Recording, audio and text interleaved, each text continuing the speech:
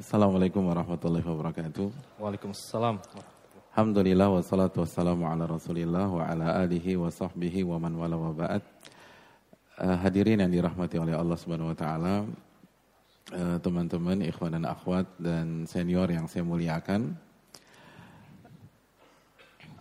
Aisyah melanjutkan cerita beliau kepada kita semua. Aisyah mengatakan, fabainama huma jalisani indi wa ana abki. Sampai pada suatu hari, aku bersama ayah dan ibuku, Abu Bakar dan Ummu Ruman, kita ada dalam satu ruangan dan aku menangis pada saat itu. Di tengah-tengah tangisanku, istadzanat li imra'atun minal ansar. Tiba-tiba ada wanita ansar yang datang ke rumah, ingin menjenguk Aisyah, lalu minta izin masuk, fa'adzintu laha. Lalu aku kasih izin dia untuk masuk. Apa yang terjadi? Fajalasat tabki. Dan wanita ini begitu duduk lalu melihat Aisyah menangis, dia pun ikut menangis. Jadi wanita Ansor ini punya rasa empati, punya rasa simpati yang besar kepada Aisyah. Dan ia pun menangis ketika melihat Aisyah menangis.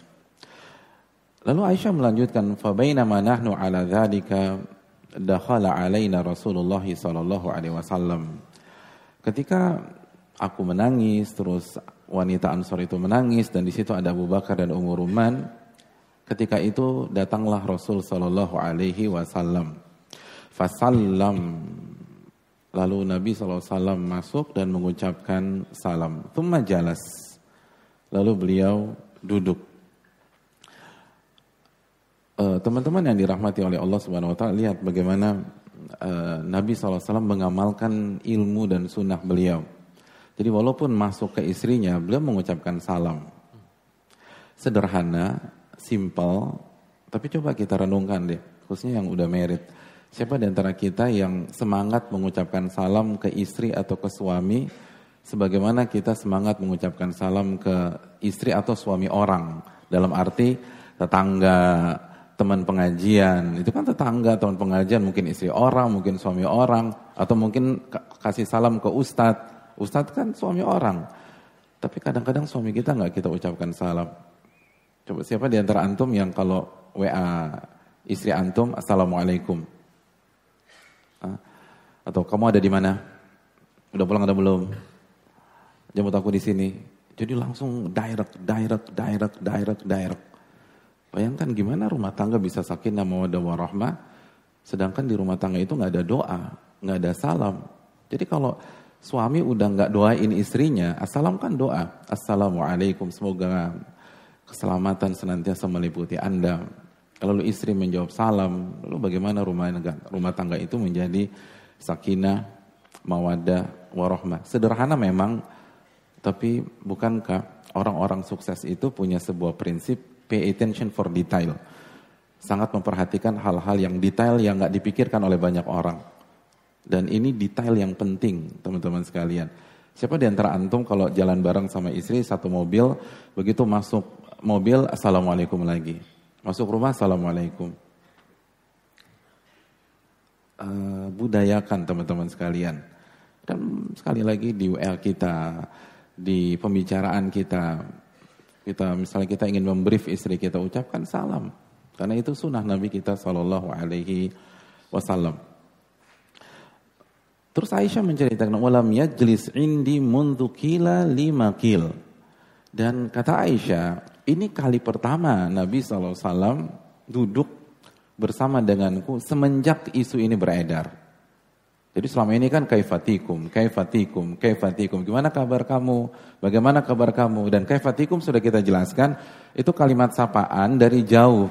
Jadi Nabi nggak nanya gimana kabar itu dari jarak dekat, tapi dari jarak jauh. Gimana kabar kamu Aisyah? Baik, ya udah jalan berlalu. Jadi ini kali pertama Nabi SAW duduk di dekat Aisyah semenjak isu itu beredar. Waqad labitha syahra la yuha ilaihi. Dan Aisyah mengatakan, dan kurang lebih sudah berjalan 1 bulan, tidak ada satupun ayat yang turun atau wahyu yang turun kepada Nabi SAW tentang masalah diriku. 1 bulan nih. Dan para ulama mengatakan seperti Al-Hafidh Ibnu Hajar dalam Fathul Bari, 1 bulan itu dihitung dari Aisyah pertama kali pulang ke rumah Abu Bakar dan Ummu Ruman. Sebagaimana kisahnya sudah kita jelaskan. Jadi malam ini dialog yang terjadi yang kita bahas pada malam hari ini itu 1 bulan setelah Aisyah ke rumah kedua orang tuanya. Adapun semenjak rombongan pulang ke Madinah itu kurang lebih 50 hari. Jadi 50 hari tidak ada wahyu turun. 50 hari tidak ada wahyu turun. Semua berasumsi atau sebagian berasumsi yang yakin kepada Allah, sebagian sujud kepada Allah, sebagian doa angkat tangan ya Rabbi ya Rabbi ya Rabbi, tapi enggak ada wahyu yang turun. Enggak ada klarifikasi dari Allah Subhanahu wa taala. Apakah Aisyah benar atau Aisyah salah? Teman-teman yang dirahmati oleh Allah Subhanahu wa taala. Dan kalau antum ingat, ini seperti Ka'ab bin Malik. Dan seperti itulah sunnatullah. Bahwa harus ada waktu untuk menguji keimanan kita. Harus ada waktu untuk menguji keyakinan kita kepada Allah Subhanahu wa taala. Pertolongan itu belum tentu datang H+1 atau H+2, H+3, H+4. Bayangkan orang sekali Aisyah, orang sekali Nabi Muhammad SAW. Ini kan nyerang semuanya nih.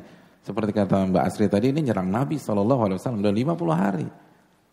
50 hari gak ada kejelasan dari Allah Subhanahu wa taala.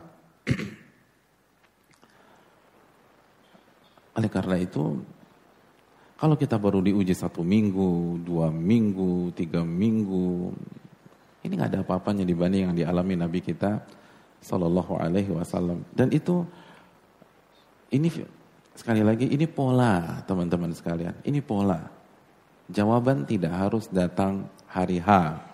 Jawaban tidak harus datang H+1. Ketika kita ada masalah, Allah minta kita sabar. Makanya kan Allah mengatakan isbiru wasabiru warabitu wattaqullah. Di akhir surat Ali Imran apa kata Allah? Isbiru, sabar. Wasabiru. Apa arti sabiru? Sabiru itu kalau bahasa kita tuh kuat-kuatan napas nih loh gitu loh. Jadi kalau misal kita ada masalah dengan orang, kuat-kuatan napas kesabaran antara kita dengan dia. Siapa yang lebih sabar? Jadi jangan mau kalah gitu. Tetap sabar. Ada 50 tahun. Aisyah mengatakan wahyu gak turun sama sekali. Dan ini sekali lagi hikmah dari Allah Subhanahu wa taala. Apa hikmahnya teman-teman sekalian? Di antara hikmahnya ketika kita mungkin mengalami hal yang serupa, karena sekali yang membuat pola ahad teman-teman sekalian. Yang buat pattern itu ahad. Rob kita yang esa. Salah satu solusinya adalah dalam surat At-Taubah ayat 118. Wa dhannu alla malja'a minallah illa ilaihi. Bisa jadi kita disuruh sabar sehingga mereka hopeless sama makhluk. Mereka yakin tidak ada solusi dari masalah yang Allah berikan kecuali kembali kepada Allah Subhanahu wa taala.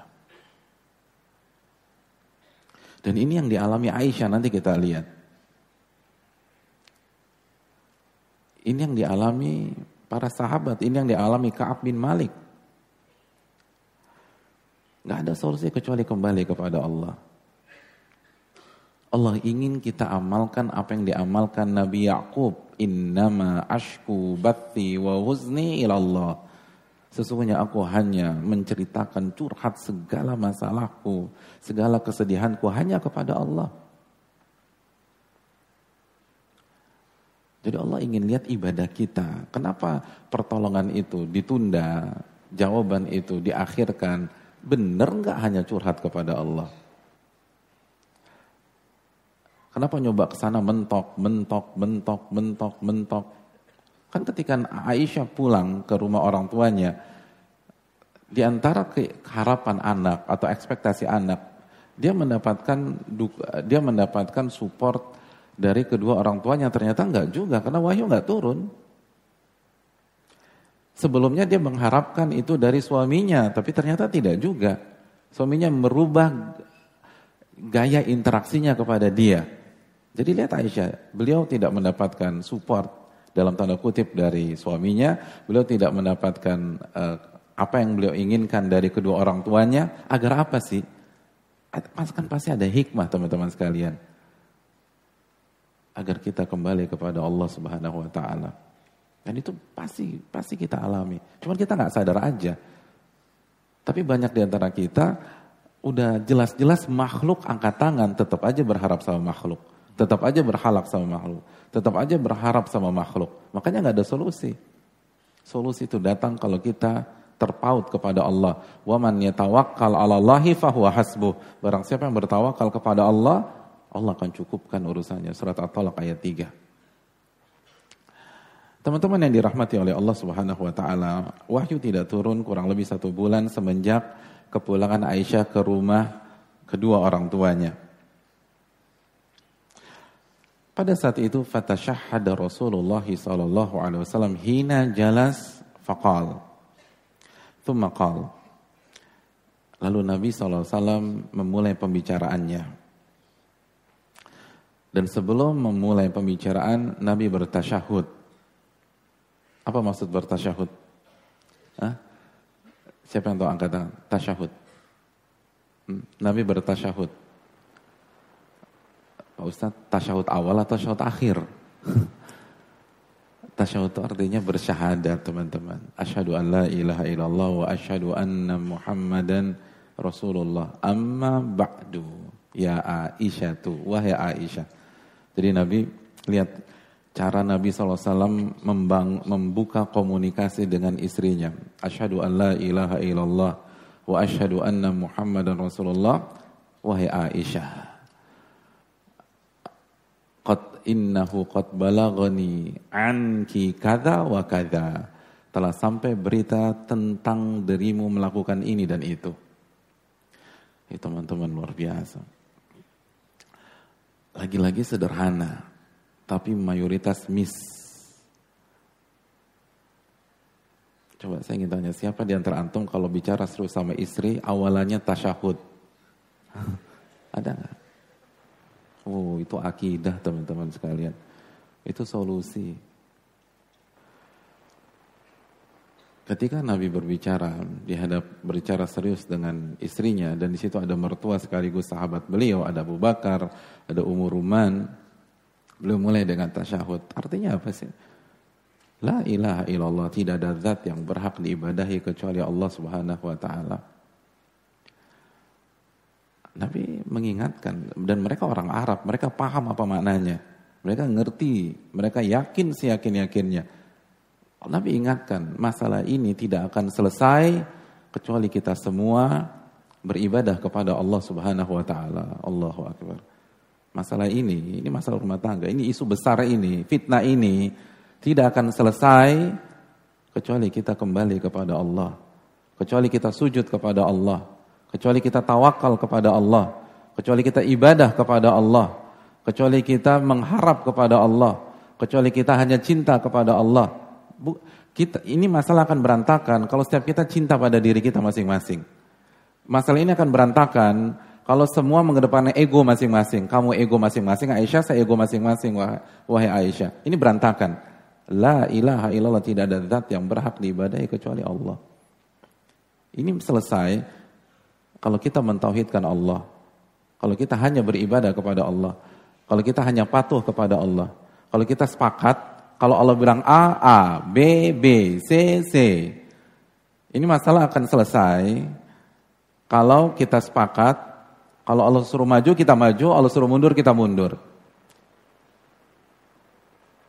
La ilaha illallah, tidak ada zat yang berhak diibadahi kecuali Allah. Luar biasa teman-teman. Ini pelajaran hidup nih. Ini yang ngerubah, tau gak? Ini yang ngerubah rumah tangga kita. Kalau kita punya gaya komunikasi seperti khususnya antum yang laki-laki. Khususnya antum yang kepala rumah tangga. Bisa gak antum menciptakan suasana begini di rumah tangga antum? Membrief. Karena banyak istri itu siap dipimpin, tapi suaminya gak bisa mimpin. Udah gitu bicara poligami lagi. Mimpin satu aja gak bisa bicara poligami. Mentang-mentang bisa menghadirkan rumah satu lagi, atau mobil satu lagi, atau segala. Ini bukan tentang rumah hadirin. Ini tentang kepemimpinan. Ini tentang bagaimana Anda brief, Anda mengkondisikan, Anda memecahkan masalah. Ini tentang manajemen konflik. Ini tentang bagaimana membuat seluruh anggota keluarga sujud kepada Allah.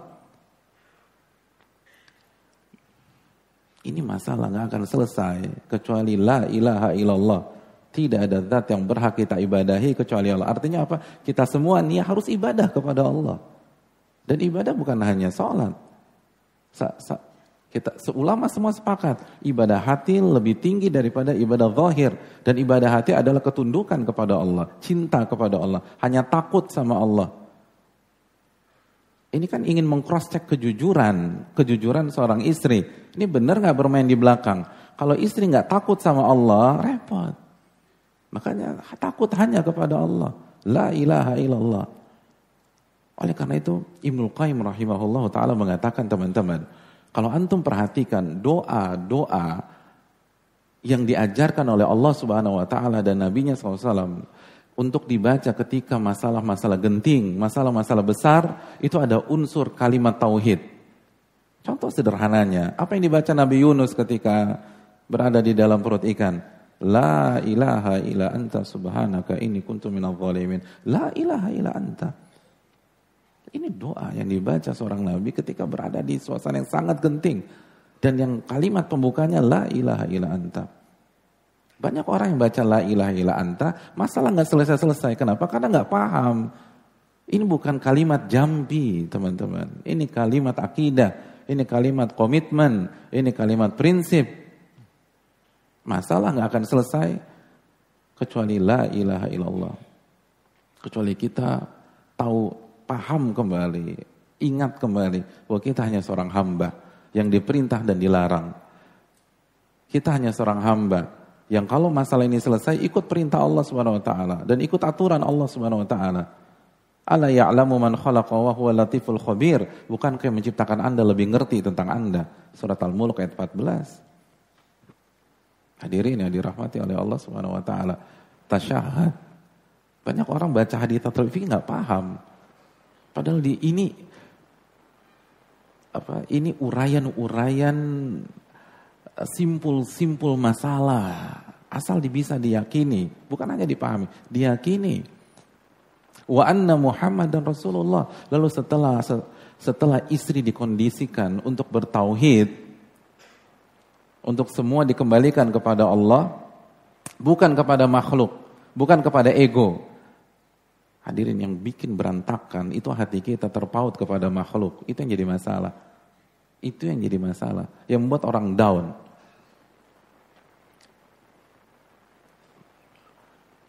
Banyak orang mengatakan hari-hari ini ekonomi menurun, daya beli berkurang, banyak kontrak putus. Dan banyak yang gak diperpanjang. Yang bikin galau apa sih? Misalnya suami kita di PHK, atau suami kita kontraknya gak diperpanjang, istrinya galau apa enggak? Para akhwat galau apa enggak para akhwat? Oh, enggak. Enggak ada jawaban. Enggak salah. Kenapa istrinya galau padahal suaminya yang di PHK? Ustadz, saya mikir biaya sekolah anak. Saya mikir uang kontrakan. Saya mikir uang gedung. Saya mikir saya punya anak 5 dan mereka harus sekolah. Yang bikin galau itu hati Anda ke makhluk. Walaupun makhluk itu anak Anda. Coba hati Anda kepada Allah. Ketika di PHK, ingat firman Allah. Innallaha ma'as sabirin. Allah bersama orang-orang yang sabar. Kalau gue sabar, pasti Allah bersama saya. Coba ingat firman Allah. Wa man yattaqillaha yaj'al lahu makhraja wa yarzuqhu min haitsu la yahtasib. Barang siapa yang bertakwa, Allah akan berikan jalan keluar. Dan Allah akan berikan rezeki dari arah yang tidak ia duga-duga. Oh, berarti gue harus bertakwa nih. Pasti Allah kasih jalan keluar. Ini mah gak ada masalah. Coba ingat Allah. Inna ma'al usri yusra. Inna ma'al usri yusra. Sesungguhnya bersama dengan kesulitan ada kemudahan. Bersama kesulitan ada kemudahan. Tenangkan hati. Makanya para ulama mengatakan. Dzikrun nasi da' wa dzikrullahi dawa. Hati ketika ingat dan terpaut sama manusia itu penyakit. Dan hati yang terpaut dan ingat sama Allah itu obatnya, kata anak kepada Allah.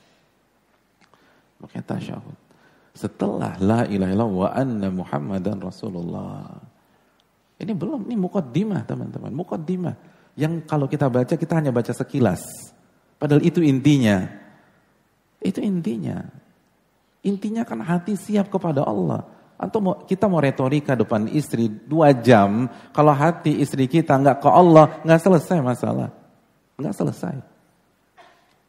Atau istri bicara sama suami, mau pakai semua dalil Pak Ustadz di copy paste ke suami. Kalau suami masih ego, suami masih merasa benar sendiri, suami merasa diri pemimpin, dia lupa siapa Malik Yaumiddin, nggak akan selesai. Ini intinya. Kadang-kadang inti bukan di konten, inti itu ketika orang kembali kepada Allah, itu inti masalah. Masalah sepelik apapun, kalau semua yang bermasalah sepakat mengembalikan semua kepada Allah, sepakat dengan inna salati wa nusuki wa mahyaya wa mamati lillahi rabbil alamin, 5 menit selesai teman-teman. 5 menit selesai. Udah terserah apa kata Allah nih. Segitu kita terima. Tapi kalau udah hati ada yang ke nafsu, hati ada kepentingan, hati ada yang ke fulus, hati ada yang ke ego, nggak akan selesai. Mau kasih 1000 dalil juga nggak selesai. Fatashahada. Baru setelah kalimat tauhid wa anna Muhammadan Rasulullah, diingetin tuh istri bahwa kita bersaksi Muhammad itu utusan Allah. Jadi kita harus kembali. Referensinya Muhammad sallallahu alaihi wasallam. Antum kalau mau menyelesaikan masalah, sebelum antum bicara, antum sepakati dulu narasumbernya sama apa enggak, referensinya sama atau enggak. Karena kalau referensinya beda, nggak nyambung. Makanya teori debat atau diskusi dalam ilmu usul fikih, jangan berdebat sebelum kita sepakat dulu referensi kita sama. Karena kalau referensi beda, nggak bisa. Itu kan ustadz gue beda, nggak ketemu udah. Kalau referensi beda, nggak akan ketemu. Lihat bagaimana Nabi SAW membangun komunikasi di rumah tangga. Nabi membangun komunikasi di keluarga. Dan ini bisa diterapkan dimanapun. Wa anna Muhammadan Rasulullah sallallahu alaihi wasallam. Dan Muhammad adalah utusan Allah. Yang berhak memutuskan Muhammad, bukan yang lain. Oh, luar biasa teman-teman. Coba kita renungkan siapa yang sudah mempraktekkan hal ini. Siapa yang sudah mengamalkan. Makanya diajarkan. Kita harus sepakat dengan istri kita. Banyak orang mengatakan saya menikah ibadah, tapi nggak ngerti apa itu ibadah. Begitu masalah ego yang keluar, itu mah bukan ibadah. Begitu masalah harga diri seorang laki-laki yang keluar, itu bukan ibadah. Begitu ada masalah gaya perempuannya dikeluarkan, itu bukan ibadah. Ibadah itu kita kembali kepada Allah. Ibadah itu si suami ngaku salah depan istrinya karena dia takut kepada Allah Subhanahu wa taala, itu ibadah. Kalau suami saya pemimpin, kamu harus tahu siapa pemimpin di rumah ini, kamu harus ngerti siapa yang berwenang, itu bukan ibadah, itu ego. Nabi SAW. Lalu apa berikutnya? Baru masuk. Setelah diingatkan, karena enak, istrinya alim, istrinya berilmu, jadi langsung cukup dengan asyhadu an la ilaha illallah wa anna muhammadar rasulullah, tuh langsung connect Aisyah. Iya bener, gitu loh.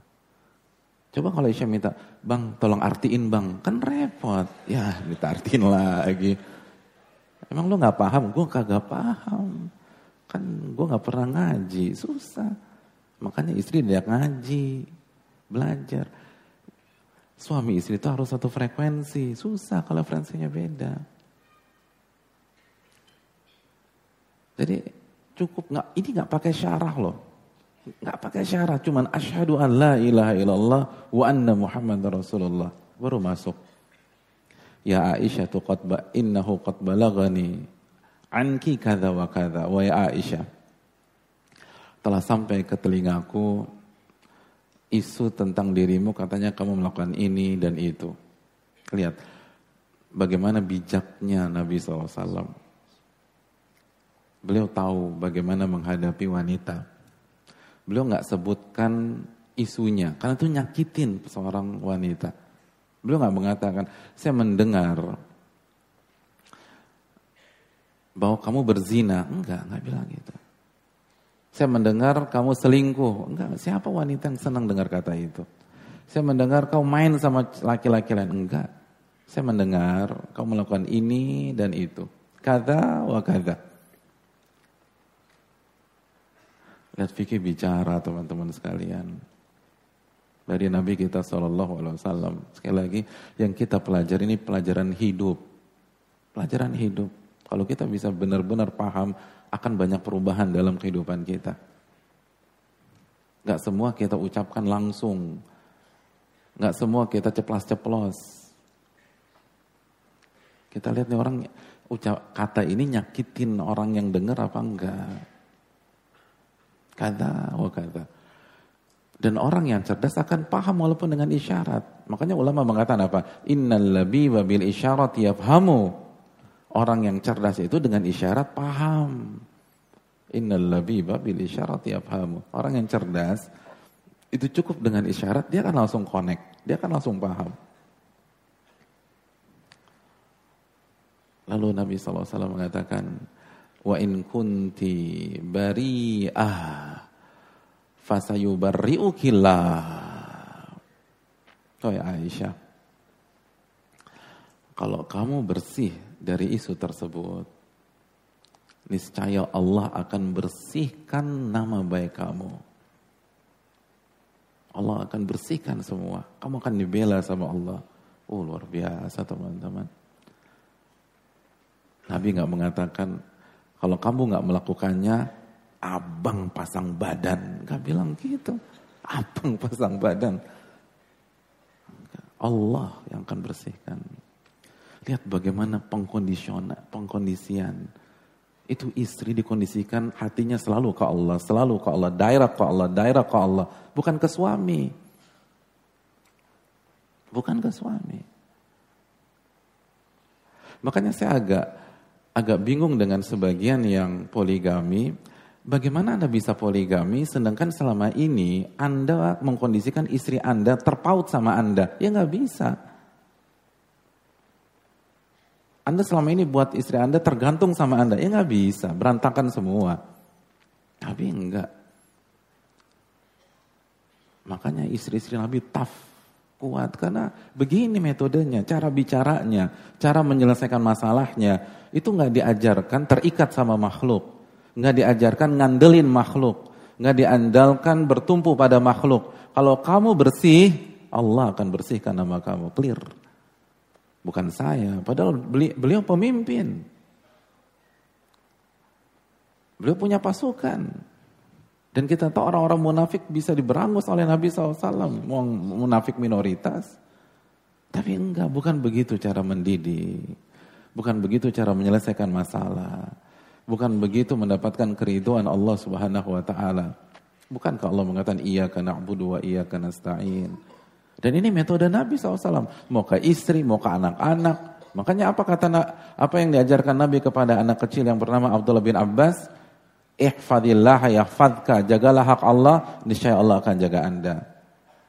Ihfadillah tajidhu tujahak, jagalah hak Allah, niscaya engkau akan dapatkan Allah di hadapan Anda. Allah akan nolong Anda. Idza sa'alta fas'alillah wa idza sta'anta fasta'in billah. Kalau Anda ingin meminta sesuatu, minta sama Allah.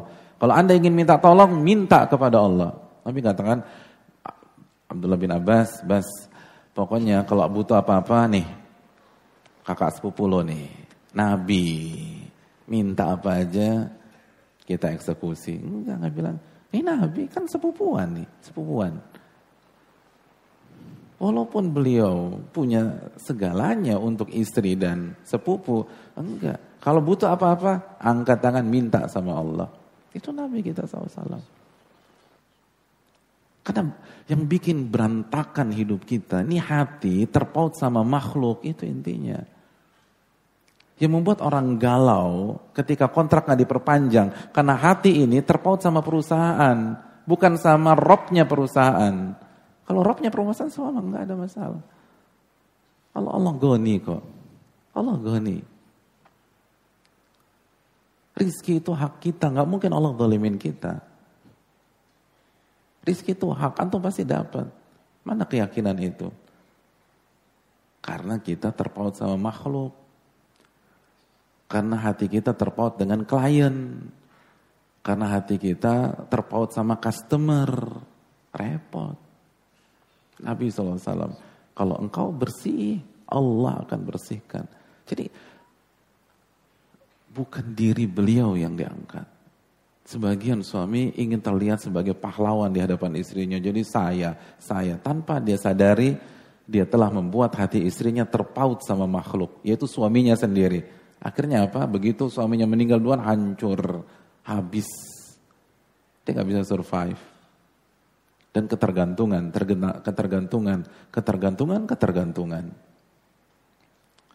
Nabi tidak. Makanya coba antum dengar. Wa in kunti bari'atan fasayubarri'ukillah. Dan ini makanya dan sekaligus teman-teman, ini pentingnya kita belajar langsung ke sumbernya, karena setiap kata itu wahyu, teman-teman, dan banyak pelajaran. Wa may yantiqu 'anil hawa in huwa illa wahyun yuha. Nabi tidak berbicara dengan hawa nafsunya, namun wahyu yang Allah wahyukan kepada beliau. Surat An-Najm ayat 3 dan 4. Dan kata-kata yang dipilih oleh Nabi, kalau kamu bersih, Allah akan bersihkan nama kamu. Tenang aja, gak usah panik. Allah bersihkan. Dan ini husnudzon kepada Allah. Yakin sama Allah. Baik sangka sama Allah. Bayangkan 50 hari gak turun wahyu masih bisa bilang begini. 50 hari. 50 hari. Gak ada wahyu turun. Karena ilmu. Bahwa ini semata-mata anak ujian. Coba Nabi baperan. Kayaknya gue udah ditinggalin Allah nih. Allah lupa sama kita. Allah mana sih? Giliran butuh aja gak datang. Subhanallah. Husnudzon. Anna inda dhanni abdi bi. Kata Allah subhanahu wa ta'ala. Aku itu tergantung prasangka hambaku kepada diriku. In khairan fa khair. Wa in syarran fa syarr. Kalau baik sangka, hasilnya akan baik. Tapi kalau buruk sangka, buruk tuh kejadiannya. Jadi sekali lagi Nabi masih yakin. Sangat yakin kalau Aisyah bersih, Allah akan bersihkan. Bukan saya yang bersihkan, Allah yang bersihkan. Bukan Abu Bakar, bukan Ummu Ruman, bukan keluarganya, Allah yang akan bersihkan. Nah ini teman-teman, husnudzon ini penting. Baik sangka sama Allah. Khususnya ketika kita diuji, ketika kita difitnah, ketika kita dijatuhkan. Dan ini kan diajarkan Nabi kepada Aisyah. Aisyah tenang aja, Allah yang akan putihkan kamu. Tenang. Jangan sampai suudzon sama Allah. Oh itu dosa besar. Dosa besar. Dan suudzon sama Allah ketika kita lagi kena penyakit, musibah, jobless, itu hanya akan membuat musibah kita bertambah, dan bertambah. Apa firman Allah dalam surat Al-Fatah kalau nggak salah ayat 6, mohon dicek. Wa yu'adzibal munafiqina wal munafiqat wal musyrikina wal musyrikat adh-dhannina billahi dhanna saw 'alaihim dairatus saw. Dan Allah akan mengazab orang-orang munafik yang laki-laki maupun yang wanita. Orang-orang musyrik yang laki-laki dan wanita.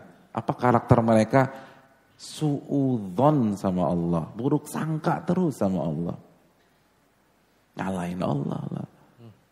Nggak ingat ada hikmah di balik itu. Itu toh. Jadi orang kayak kalau udah su'udzon sama Allah, Allah kemana sih? Kok Allah nggak nolong gue jobless begini, mana Allah? Itu karakternya kalau nggak munafik, musyrik kata Allah.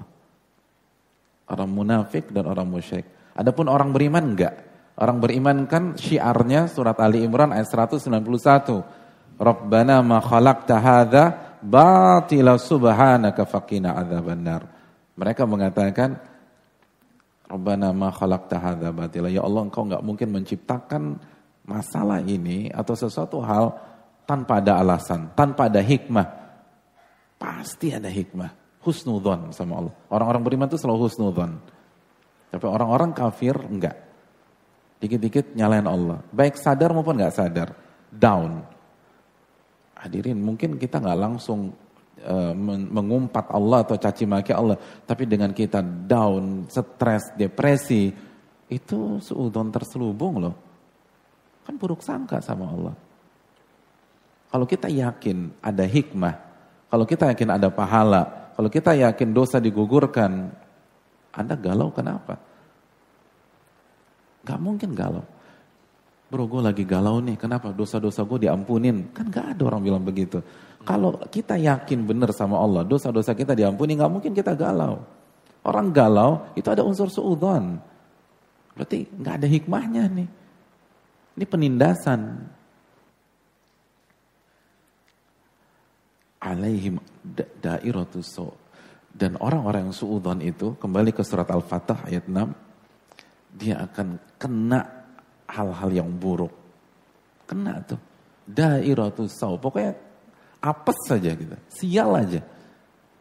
Selesai masalah enggak. Wa ghadiballahu alaihi. Dan Allah akan murka sama dia. Wa la'anahu. Dan Allah akan melaknat dia.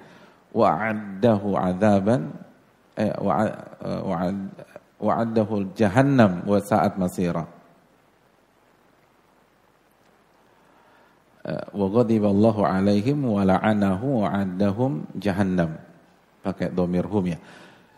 Allah akan murka, Allah akan melaknat dan Allah persiapkan untuk mereka jahannam. Itu suudzon. Jadi bayangkan kalau orang sakit, orang di PHK, orang gagal merit, gagal nikah, akhwatnya diambil oleh orang karena dia terlalu lama untuk mengkhitbah atau maju mundur atau nggak pede, terus nyalain Allah, dia akan kena masalah terus. Allah murka sama dia, Allah melaknat dia dan neraka jahanam tempatnya. Na'udzubillah. Na'udzubillah. Atau mungkin ada orang yang merit, dia merasakan konsepnya sudah ta'aruf, tiba-tiba salah milih, terus komplain sama Allah, marah, kan kenapa sih kok gak adil banget? Ya itu tadi, dia akan kena terus, murka, laknat, jahannam. Na'udzubillah. Su'udzon itu parah. Kita lanjutkan teman-teman sekalian. Wa in kunti almamti bidzanbin fastaghfirillah wa tubi ilaihi fa innal 'abda idza i'tarafa bidzanbin thumma taba ilaihi taballahu alaihi wa kama qala. Oh, ini luar biasa. Antum, ini kasus apa sih? Ini kasus perselingkuhan. Ini kasus zina. Kata Nabi SAW, kalau kamu, tadi kan kalau kamu bersih ya, berarti kemungkinan yang kedua. Kalau kamu, kata Nabi, almamtu bidzanbin. Apa makna almamtu bidzanbin? Nabi gak mengatakan kalau kamu berzina. Nabi gak mengatakan kalau kamu selingkuh. Nabi gak mengatakan kalau ada pil di antara kita. Gak ada. Nabi katakan kalau kamu melakukan sesuatu yang di luar kebiasaan kamu.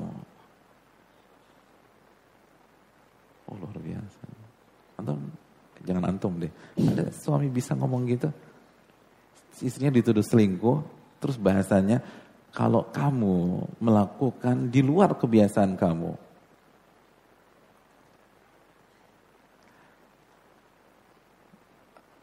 Jadi Nabi kata, kamu tuh kan baik gitu. Kamu selama ini sholat, kamu selama ini ibadah, kamu selama ini soleha, kamu selama ini berakhlak mulia.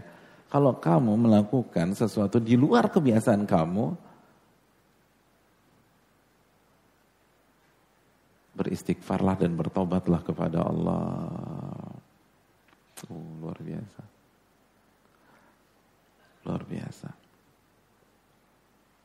Nggak disuruh ngaku. Nabi nggak mengatakan siapa laki-laki itu. Bilang terus terang. Di sini ada papa mama. Bilang ke mereka siapa laki-laki itu. Kapan kalian melakukannya? Di kamar nomor berapa? Ini siapa yang? Ini siapa gitu. Sambil nunjukin handphonenya. Jujur sama aku. Ini siapa? Siapa laki-laki ini? Enggak ada. Waduh, luar biasa. Ini suami loh. Kalau istri ngomong ke suaminya begini, masih inilah. Karena kan istri bukan pemimpin, jaga-jaga ucapan. Tapi ini suami, bisa lakukan apa aja Nabi. Nabi kalau mau mukul Aisyah bisa nggak? Bisa. Kalau Nabi mau menampar Aisyah bisa nggak? Bisa. Ya Allah, wa innaka la'ala khuluqin azim. Nabi itu di atas akhlak yang mulia. Kalau kamu melakukan hal yang di luar kebiasaan kamu, ada istighfar kepada Allah. Istighfar. Kata Al-Qadhi Iyad, Nabi enggak minta Aisyah ngaku, enggak. Kalau memang benar, udah istighfar, taubat, clear. Wih, luar biasa. Ini perselingkuhan loh, teman-teman. Zina yang dituduhkan. Kalau benar, istighfar, taubat. Dan ini dalam. Siapa yang bisa begitu? Makanya sekali lagi, coba kita evaluasi teman-teman. Sudahkah kita benar-benar mengikuti sunnah Nabi SAW? Ini sunnah Nabi loh. Sunnah Nabi itu kalau kita lihat saudara kita buat salah, udah tinggal bilang istighfar, tobat, selesai masalah. Nggak dicecer, nggak diserang, nggak dihabisi. Istighfar, tobat. Istighfar, tobat. Kecuali kalau masalah-masalah harus diklarifikasi. Kalau masalah-masalah istighfar, tobat, clear udah. Nabi, dan bahkan Nabi nggak menggunakan haknya. Nabi nggak mengatakan kamu bikin malu aku, muka nih mau taruh di mana? Apa kata dunia? Enggak. Nabi kan bukan orang pajak, apa kata dunia? Nabi Rasulullah SAW. Ini gimana aku depan umatku? Kamu kok nggak menghargai aku sebagai pemimpin? Kekurangan aku apa? Kan gitu. Biasa kan istri gitu kalau suaminya selingkuh. Kekurangan aku apa? Kok udah gini, udah gitu. Istighfar, taubat. Sallallahu alaihi wasallam. Istighfar, taubat.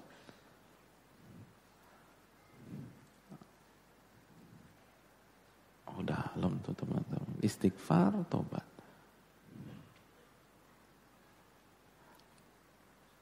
Makanya kalau suami kita benar-benar mengikuti sunnah, begini nih profilnya.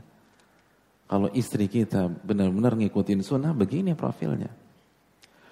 Kalau teman-teman pengajian kita ini mengikuti sunnah, begini profilnya. Dan kalau kita mengikuti sunnah, ya begini profilnya. Ada salah, istighfar, taubat, selesai. Istighfar, tutup. Istighfar, taubat. Gak dicecer, gak dihabisin, gak dijatuhin. Dan gak harus disuruh ngaku. Gak semua hal disuruh ngaku, enggak. Maiz ketika zina, kesuruh pulang sama Nabi. Zina loh. Gak diserang. Antum bikin malu pengajian anak aja. Ini udah ikhwan, udah jenggotan, udah begini. Masa zina? Enggak. Maiz datang udah pulang, dia pulang. Enggak ya Rasulullah, udah balik badan. Nabi ke kanan, Maiz ke kanan. Nabi ke kiri, Nabi buang muka ke kiri, Maiz ke kiri. Sampai Nabi mengatakan, Abika junun, Anda ada unsur error gitu di kepala. Gila ya? Enggak, waras. Ya udah pulang aja, taubat. Enggak usah ngaku, taubat aja, tutup. Enggak ya, tohir nih ya Rasul, tohir nih. Tolong sucikan aku dengan rajam, sucikan aku dengan rajam. Sallallahu alaihi wasallam. Kalau kamu benar melakukannya, dan bukan Nabi pertama Nabi nggak mengatakan zina, Nabi angkat istrinya, kamu tuh baik. Pernah nggak kita kalau istri kita salah fatal gitu, kamu tuh baik yang, kamu ini cuman miss aja, ini bukan kamu nih gitu. Paling nggak kita ngomong gitu deh ke istri kita, ini bukan kamu nih gitu loh. Kamu nggak kayak begini, istriku tuh cantik, baik, pinter, ramah. Ini kebiasaan istriku tuh gitu. Kan Nabi begitu, kamu melakukan hal yang tidak sesuai dengan kebiasaan kamu. Istighfar, taubat. Begitu Nabi SAW selesai, Aisyah bicara.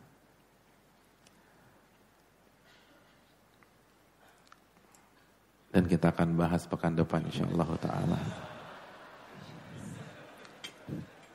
Baik Ustaz, jazakallah khair Ustaz. Barakallahu fiik wa jazakallah khair.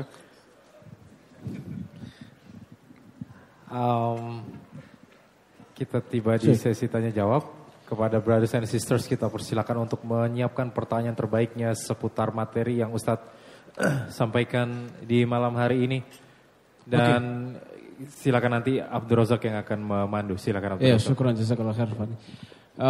Langsung aja Sister Saat yang sudah siap dengan pertanyaannya masing-masing. Mikrofonnya sudah siap belum? Mungkin kalau ada yang punya uzur seperti biasa boleh meninggalkan tempat tapi tetap tenang dan tidak mengeluarkan suara. Oh ya, maaf sisters, kita himbau untuk menikmati hadiahnya di luar area masjid, boleh ya? Ya, terima kasih jazakallahu khair. Silakan.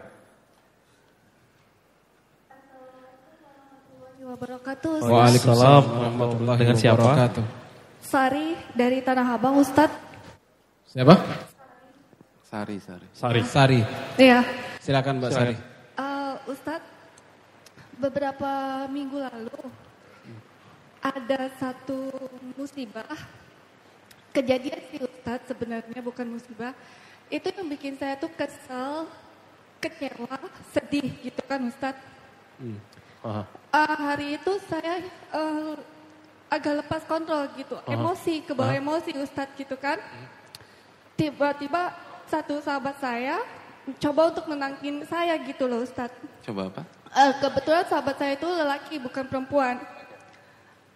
Saya lagi histeris, kesal, tangan saya berontak-berontak, beliau memegang tangan saya gitu kan, tenang-tenang gitu. Salah satu sahabat saya lagi yang perempuan saksi ngelihat kejadian itu, dia bilang kalau saya berpelukan dengan sahabat saya itu, padahal tuh enggak Ustadz. Berita itu udah viral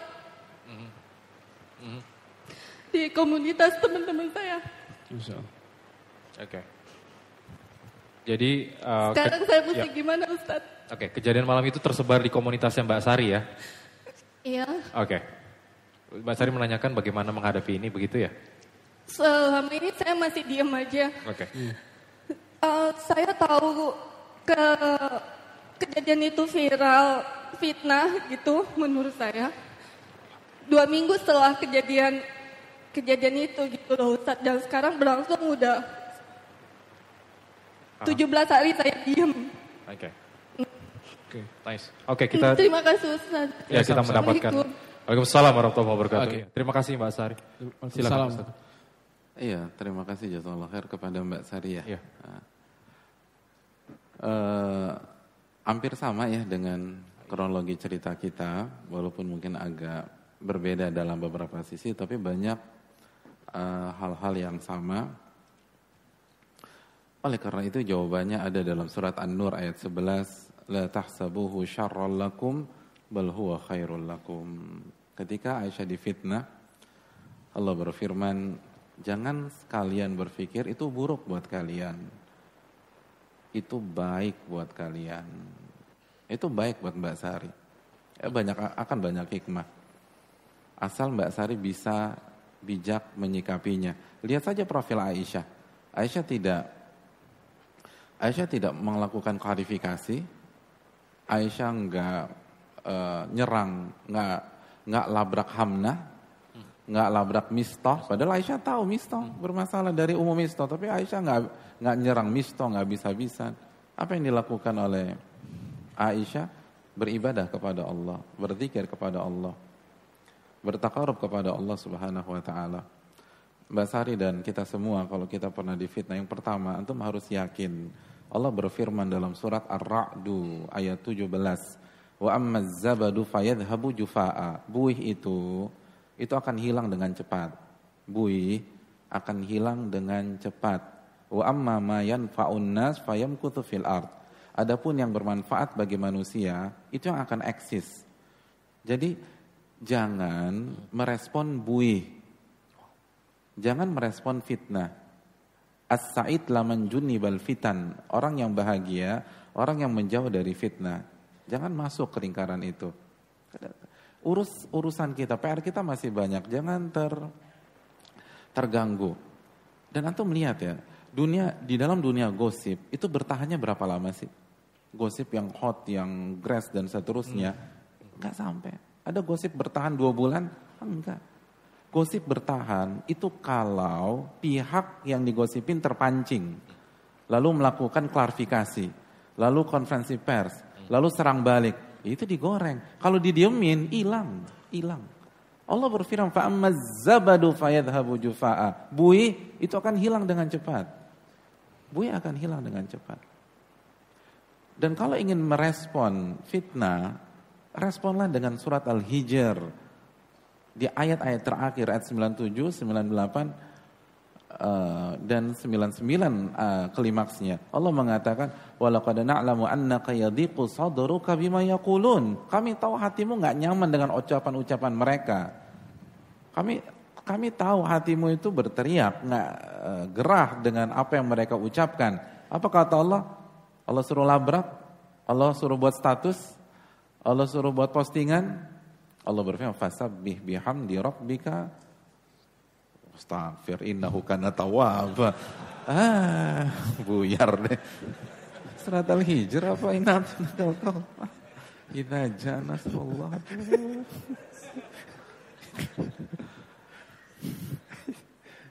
Fasabbih bihamdi rabbika wa kum minas sajidin wa'bud rabbaka hatta ya'tiyakal yakin. Fasabbih jangan bilang wastaghfir lagi. Fasabbih, bertasbihlah, bertahmidlah, wa kum minas sajidin, dan jadikanlah Anda bagian dari orang-orang yang sujud. Mbak Sari perbanyak sholat, bukan perbanyak mendengarkan hal tersebut. Perbanyak sholat. Wa'bud rabbaka hatta ya'tiyakal yakin, dan terus beribadah kepada Rabbmu sampai datang kematian. Artinya the show must go on, teman-teman sekalian. Artinya terus beribadah, enggak usah pedulikan. Allah katakan wa'bud rabbaka hatta ya'tiyakal yakin. Tetap beribadah kepada Rabbmu sampai datang kematian. Enggak usah dipikirkan. Dan semua diomongin di dunia. Bukan hanya Mbak Sari aja, Fani diomongin, Razak diomongin. Benar enggak Zak? True. Lihat aja wajahnya tuh. Ini anak lagi nyimak banget makanya nih Ustaz. Saya diomongin, antum semua diomongin. Ya. Nabi diomongin di dunia. Nabi itu diomongin, lebih sadis daripada Aisyah, lebih sadis diomongin daripada Mbak Sari. Mbak Sari cuma diomongin berpelukan. Aisyah selingkuh, zina, parah. Jangankan kita, Allah diomongin sama manusia. Allah tuh. Makanya Ibnu Hazm kan mengatakan gitu, Allah aja diomongin sama manusia. Lalu Anda berharap Anda bisa diterima oleh semua manusia? Ya mustahil. Nggak mungkin udah. Emang dunia itu darul bala, teman-teman. Dunia itu tempatnya ujian. Bukan yang jadi masalah ekspektasi kita ke dunia itu terlalu besar. Kita ingin dapat reward di dunia. Padahal para ulama mengatakan darul Darul Bala sama Darul Jaza. Darul Jaza tempatnya reward itu akhirat. Dunia itu tempatnya ujian. Ujian. Yang terpenting Mbak Sari nggak bermaksiat dan Allah tahu Mbak Sari nggak bermaksiat, selesai masalah. Adapun orang mau terima nggak terima itu urusan mereka. Kita nggak wajib meyakinkan semua orang bahwa kita bersih. Kita pada hari kiamat kita nggak bertanggung jawab sama orang, kita bertanggung di hadapan Rabbul Alamin. Maka pastikan Rabbul Alamin melihat kita baik. Adapun orang kita mau ke kanan kita salah. Imam Syafi'i mengatakan apapun yang Anda perbuat, apapun yang Anda perbuat itu pasti ada like dan dislike. Pasti ada followers atau ada haters. Ada yang suka, ada yang benci. Pasti itu. Ya. Antum pakai hijab, pasti ada yang suka, ada yang benci. Besoknya naked, ada yang suka, ada yang benci. Itu dunia. Kata Imam Syafi'i, kalau dunia seperti itu, maka tinggal kita lihat siapa yang suka sama kita, itu aja. Pastikan yang suka sama kita orang soleh. Pastikan yang suka sama kita ahli ilmu. Pastikan yang suka sama kita ahli ibadah. Adapun yang lain gak perlu. Itu dijelaskan Imam Syafi'i dalam Hilyatul Auliya, karya Abu Nuaim. Jadi ini yang perlu kita camkan. Kita nggak nantang, kita menjauh. Tapi kalau qadar Allah uji kita dengan fitnah, bismillah. Jalani, gak usah terlalu dipikirkan, dan fitnah itu akan cepat hilang. 50 hari Aisyah menghadapi ini, tapi cuma 50 hari. Beliau hidup itu bertahun-tahun. Fitnah 50 hari selesai masalah. Buih itu cepat hilangnya. Allah yang berfirman, "Famazzabadu fayadhabu jufa'a." Allah Ta'ala. Dan semoga Mbak Sari bisa semakin kuat lagi, semakin baik lagi, dan semakin sabar lagi. Amin. Dan itu tadi kata Allah di akhir surat Al-Imran, isbiru wasabiru, bersabarlah dan kuat-kuatan napas dengan yang memfitnah Mbak Sari. Kuat-kuatan napas sabar, mana yang lebih kuat? Kalau Mbak Sari down, jatuh, terpukul, berarti mereka menang.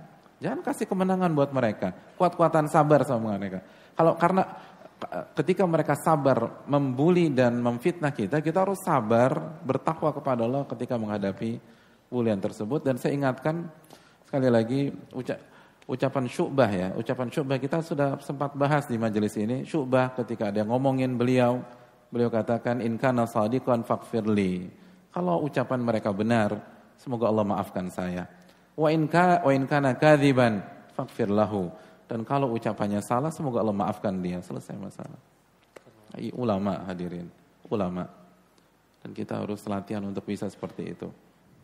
Saya mengatakan itu bukan berarti saya sudah bisa, tapi saya ingin kita bareng-bareng merangkak untuk bisa sampai ke titik seperti itu. Itu susahnya minta ampun, tapi itulah ulama. Kalau benar, semoga Allah maafkan saya. Jadi kalau benar itu perlu, kan mungkin juga kita histeris kan. Memang ada mungkin 1-2 detik kesannya itu, semoga Allah maafkan saya. Kalau saya salah, semoga Allah maafkan mereka. Selesai. Wallahu ta'ala bishawab. Ya Ustaz, terima kasih. Dan itu Ustaz balas dengan barakallahu fiik. Iya, Al-Imam Ibnu Aun barakallahu fiik. Nice. Ayo Mbak Sari, kuat Mbak Sari. Sabar ya Mbak Sari. Sebelum kita buka sesi pertanyaan lagi, saya ingin menyampaikan ada sebagian yang bertanya dari teman-teman kita. Terima kasih banyak. Kenapa ada battle tadi, summary, karena memakan waktu yang cukup panjang. Sebenarnya teman-teman yang dirahmati oleh Allah Subhanahu Wa Taala, fungsi dari battle tadi itu bukan bagi-bagi coklat yang bungkusnya warna merah tadi kata Abdul Razak, bukan. Tetapi tujuannya untuk mengevaluasi apakah pesan itu sampai atau tidak ke antum. Apakah antum murojaah atau tidak, atau ngulang lagi atau tidak, dan itu penting. Saya punya dosen waktu beliau pakar usul fikih, itu setiap beliau masuk materi baru cuma 15 atau 10 menit. Selebihnya pengulangan yang lalu atau nanya masalah ini gimana. Dan beliau pakar, beliau senior usia dulu di kampus kita beliau yang paling tua. Dan kita semua kita suka dengan gaya penyampaiannya, detail, terperinci, sistematis. Dan kalau kita hitung-hitung, itu setiap beliau pertemuan, setiap materi usul fikih, itu materi baru hari itu paling 10-15 menit aja. Selebihnya mayoritas evaluasi dan cek mahasiswa-mahasiswa apakah menyimak atau tidak. Jadi sekali lagi ini metode para ulama juga. Karena yang terpenting bukan banyaknya yang disampaikan, tetapi bagaimana diserap itu penting. Wallahu taala alam. Jazakallahu khair Ustaz. Barakallahu fiik. Terima kasih. Dan terima kasih kepada yang bertanya ya. Itu penting juga pertanyaan seperti itu. Ya, Ustaz. Terima kasih Ustaz. Ya, berarti ada mau bertanya? Silakan. Mikrofon nih. Sebutkan nama dan asal. Waalaikumsalam warahmatullahi wabarakatuh. Saya Putra dari Pejaten Timur. Putra, silakan. Mau nanya Pak Ustadz, kenapa Nabi kita Muhammad SAW harus menunggu 30 hari untuk dapat menyapa Aisyah radhiyallahu anha dengan santun dan ramah seperti itu? Kan karena sebelumnya cuma kaifatikum aja. Kenapa harus menunggu 30 hari? Oke, nice. Iya, terima kasih kasih Putra. Terima kasih. Itu akan dijelaskan di pertemuan terakhir. Ya, terima kasih. Ya, akan ada pembahasan. Ada quote menarik dari Ibnul Qayyim dalam Zadul Ma'ad tentang masalah ini. Jazakallah. Oke. Dan pertanyaan cerdas ya. Terus iya makanya nice nih. Lagi dong hadiahnya. Lagi dong. Lagi. Udah. Datang ya, Putra pekan depan jangan sampai nggak datang karena jawabannya dijawab pekan depan Ustaz. Insyaallah. Atau pekan depannya lagi. Kalau gitu kita kasih yang lain dong Ustaz. Iya, kasih yang lain. Ya, brothers ada lagi? Cus. Okay, brothers, ada. Ya. Itu dia. Ya, sambil menunggu mikrofon kita mau kasih himbauan lagi untuk sisters yang pulang malam, yang ingin menunggu jemputan, nunggu di bagian area dalam masjid untuk keamanannya masing-masing. Terima kasih. Silakan Mas, nama dan asalnya. Ya, silakan namanya, silakan. Assalamualaikum warahmatullahi wabarakatuh. Waalaikumsalam warahmatullahi wabarakatuh. Silakan. Nama saya Faisal. Faisal. Tangerang Selatan. Oke, silakan Faisal. Ingin bertanya Ustadz, tadi Ustadz sempat menceritakan bahwa Nabi Muhammad SAW berkata kepada Aisyah radhiyallahu anha bahwa ketika memang benar dia melakukan kesalahan tersebut, maka beristighfarlah dan bertobat kepada Allah. Nah, apakah ini bisa dipraktekkan kepada kehidupan kita? Misalnya kita melakukan kesalahan terhadap seseorang dan orang itu tidak mengetahui. Apakah kita perlu pengakuan kepada orang tersebut yang kita melakukan kesalahan kepadanya? Apa cukup kita bertobat kepada Allah Subhanahu wa taala? Itu seperti itu. Oke, Faisal. Nice. Iya, terima kasih Faisal. Terima kasih banyak. Mas siapa tadi? Faisal Ustaz. Faisal. Waalaikumsalam warahmatullahi wabarakatuh. Tergantung kasusnya, tergantung case-nya. Kalau misalnya kita ambil haknya, nggak cukup hanya tobat, balikin gitu loh. Antum bawa kabur uang orang 200 juta. Yang penting udah tobat, Allah Ghafurur Rahim, ya nggak bisa. Balikin tuh 200 juta, baru kita tobat. Nah pertanyaannya, perlu nggak kita ngaku? Ulama mengatakan tergantung, kalau dia tahu kita melakukannya, jelas kita harus minta maaf secara jelas. Tapi kalau dia nggak tahu, yang terpenting kembalikan haknya dan bertobat kepada Allah Subhanahu Wa Taala. Jadi misalnya kita ngambil barang orang, dia nggak tahu, udah balikin barangnya, mungkin pakai via apa dan seterusnya, baru kasih surat kaleng, tapi isinya minta maaf, saya khilaf dan seterusnya. Kenapa demikian? Karena dikhawatirkan kalau kita minta maaf, justru nanti hubungan kita jadi renggang gitu loh.